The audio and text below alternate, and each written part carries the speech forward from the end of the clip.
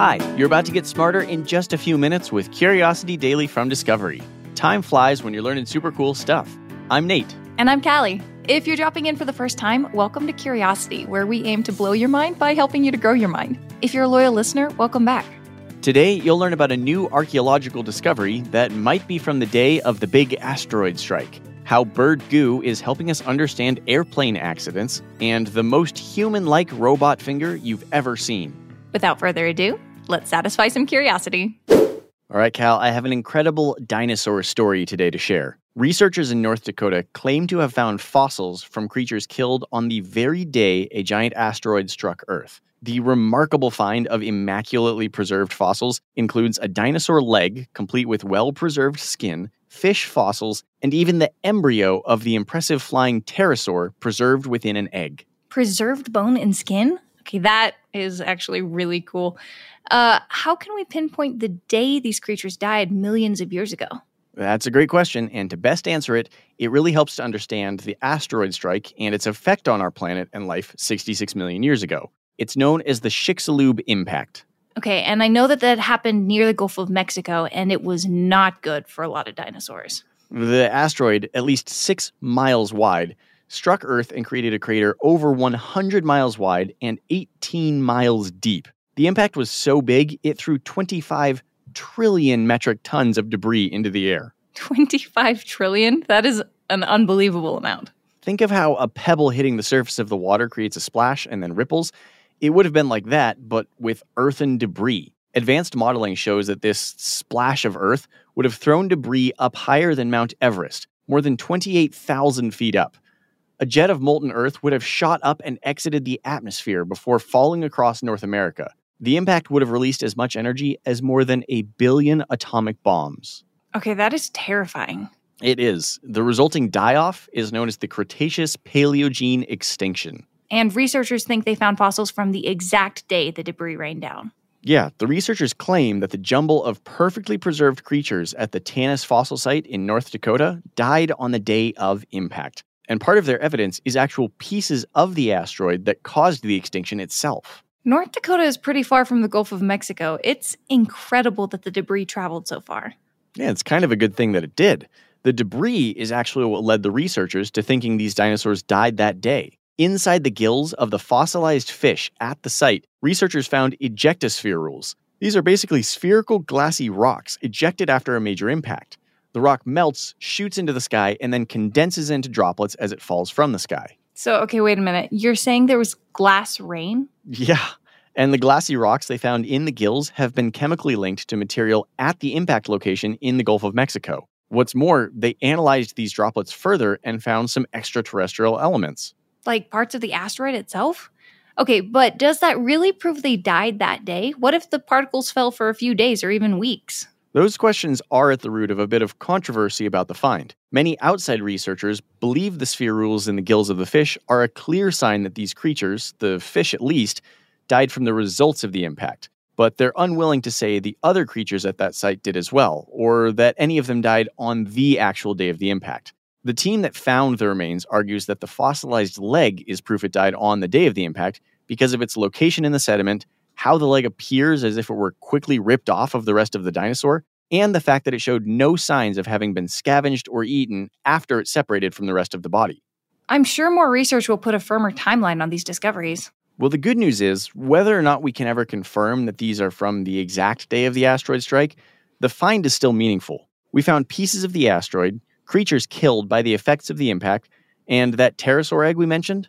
Regardless of when it died, it's a fascinating find. Researchers were able to analyze it and determine it had a leathery shell, and they're using X-ray tomography to scan and reconstruct the chick inside to get an idea of what it looked like. Okay, that is really cool. I can't wait to see that. Me too.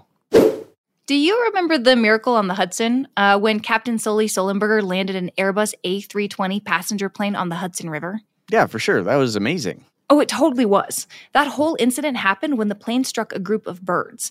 Bird strikes are actually a real problem in the aviation industry, causing plane damage and, in some exceedingly rare cases, crashes that result in human deaths. Researchers who investigate the cause of these strikes and how to prevent them rely on a gross, feathery, and slimy substance called snarge. Snarge? I've never heard that word before. It's sort of a catch-all phrase for all the bits and smears of bird that remain after planes and birds collide. It's often a messy sludge of feathers, beaks, blood, and anything else that works its way into the mix. That sounds super gross. I would not want to see that. I don't blame you.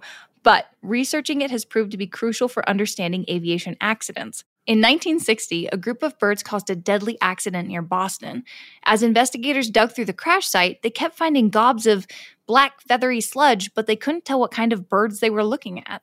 Well, too bad there wasn't a sludge expert on staff. Well, there was about to be. They called in an ornithologist to help piece together the clues, Roxy Laybourne, a feather expert from the Smithsonian Institute. Laybourne collected feathers from the site, took them back to her lab, and compared the microscopic patterns in them to the robust collection of feathers at the Smithsonian. Surprisingly, the feathers weren't from a large bird, but rather a bunch of smaller European starlings. Huh, I would have thought geese or other large birds. I know, right? This finding greatly changed how we approached airline safety. Laybourne became a sort of air traffic legend known as the Feather Lady or the Queen of Snarge. Designers and engineers had to start considering biology alongside aerodynamics and engineering tolerances. In the decades after that first Snarge investigation, airports started hiring wildlife biologists to help discourage birds from lingering in plane flight paths. So airports changed, but did airplanes? Oh, absolutely. Many models are now built with the ability to withstand high-speed impacts with birds up to 8 pounds. Even still, incidents with birds like Captain Sully's do happen, and recently they've been increasing. Ooh, does that mean it's getting more dangerous to fly? Well, okay, flying is still statistically the safest way to travel. Bird strikes only account for 1 human death every 10 billion flying hours. 4 main factors have increased the prevalence of strikes. First, our success in wildlife protection means there are more birds, especially migratory birds that fly in flocks. We also have more air traffic, larger, more powerful jet engines that are more likely to suck birds in, and finally, we are better at identifying bird strikes. Crashes that may have previously occurred for unknown reasons can now be attributed to bird strikes thanks to Snarge science. Is the investigative work still the same? Digging through the Snarge until you find a few feathers you can put under a microscope? It's definitely still part of the process, but the technology has improved in the decades since that first investigation. Sometimes the Snarge is so fine that there aren't even any feathers preserved well enough to examine, but thankfully today's researchers can look at DNA instead. As with all things, though, I imagine an ounce of prevention goes a long way. How do we keep birds and planes apart from one another? The Smithsonian Institution's Feather Identification Lab and Federal Aviation Administration continue to work together with wildlife biologists. Sometimes they capture and relocate the birds. Often they scare them off by projecting distress calls, and other times they make the area less appealing by removing standing water, food scraps, and cover areas birds might be likely to perch with nets. That's good. Let's keep the birds in one piece and Snarge free. Absolutely. But should a bird strike happen, the Feather Identification Lab and a team of Snarge researchers will be ready. It should totally be called the Federal Aviation Administration. That's what I said. I know. And I was like, as you said that, I was like, oh, that's so good, though. All right, I've got an interesting story now about a team of Japanese researchers who were able to use commercially available experimental human skin cells to create a shockingly lifelike skin-covered robot finger. Every part of that sentence was a trip. A skin-covered finger. What is wrong with using something like silicone for a robot? Well, right now, most silicone-skinned robots only look human from a distance. These researchers wanted to create something that could be mistaken for the real thing. They took skin-like material and got it to sort of grow around a robot finger. The finger could move like a human finger and had seamless skin that looked surprisingly like the real thing. Okay, how do you grow skin on something that clearly isn't alive? Okay, well, first of all, saying it's not alive is presuming a lot about the programming behind it and if there's any AI, but that's another issue.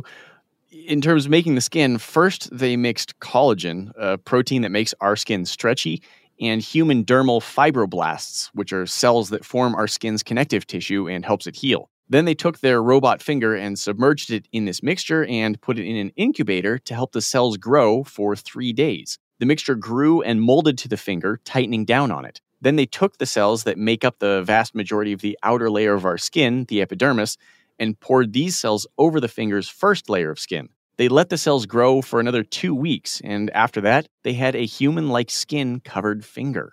Okay, that is cool. Also really, really creepy.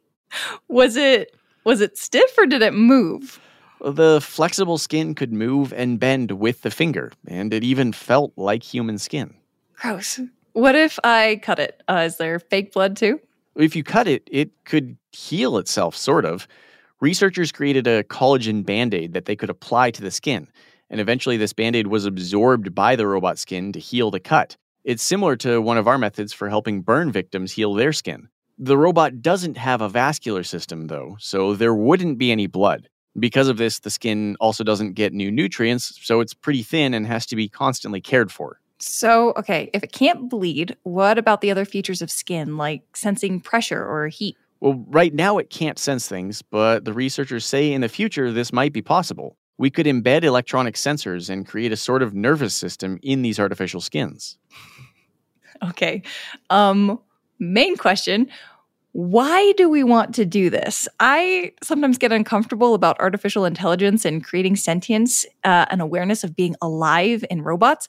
I'm not sure I want them to look and feel human too. You're probably not alone, but one thought is that as our society becomes more automated, we'll likely be dealing more with robots in our everyday lives. That could be more AI chatbots online, but it could also mean communicating face-to-face with robots in the service industry, or even as caregivers. Dealing with robots makes a lot of people uncomfortable right now, but if we could make them more human, some researchers think we might be able to engineer a sort of empathy for robots and lessen that unease. Okay, but sometimes I feel like when things start to look too human, they get extra creepy. Like, okay, dolls, I know they're not human, and the fact that they kind of look human just creeps me out. Yeah, that feeling comes from what's known as the uncanny valley. It's the idea that once things that aren't human start to seem a bit too human, our comfort around them plummets. The resemblance is, well, uncanny. It's a big debate in the field of robotics right now because no one really knows where that line is that makes things go from comfortably human to creepily human. But once you cross it, it creates a fear response. Some researchers think that response might even come from the parts of our brain that help us understand what being a human even is. Well, if they start to have skin like ours, that question is only going to get more complicated and existential. The future is complicated, and we still have a lot of questions to answer. But human-like robots are starting to seem supremely possible, maybe even in the near future. Creepy. Really, really cool. Creepy. Let's recap what we learned today to wrap up. Researchers claim to have found the fossilized remains of animals that died on the very day the asteroid that caused the dinosaurs' extinction struck Earth. While this find is causing controversy in the paleontological world, the clues in these fossils and the insights we gain from them are helping us better understand the end of days of some of Earth's most fearsome creatures. Bird strikes are becoming more common in the world of aviation, but a surprising substance is helping us learn why these events happen and how to prevent them in the future. That substance? Snarge, a sludgy mess of bodily remains left after bird impacts. Japanese researchers have created a robotic finger covered seamlessly in near-human skin. The impressive process will help create more human-like robots, but not all researchers are sure this will be a good thing. Not all people either. Curiosity Daily is produced by Wheelhouse DNA for Discovery. You can follow our show wherever you get your podcasts, and we would love it if you could take a second to leave us a 5-star review on Apple Podcasts.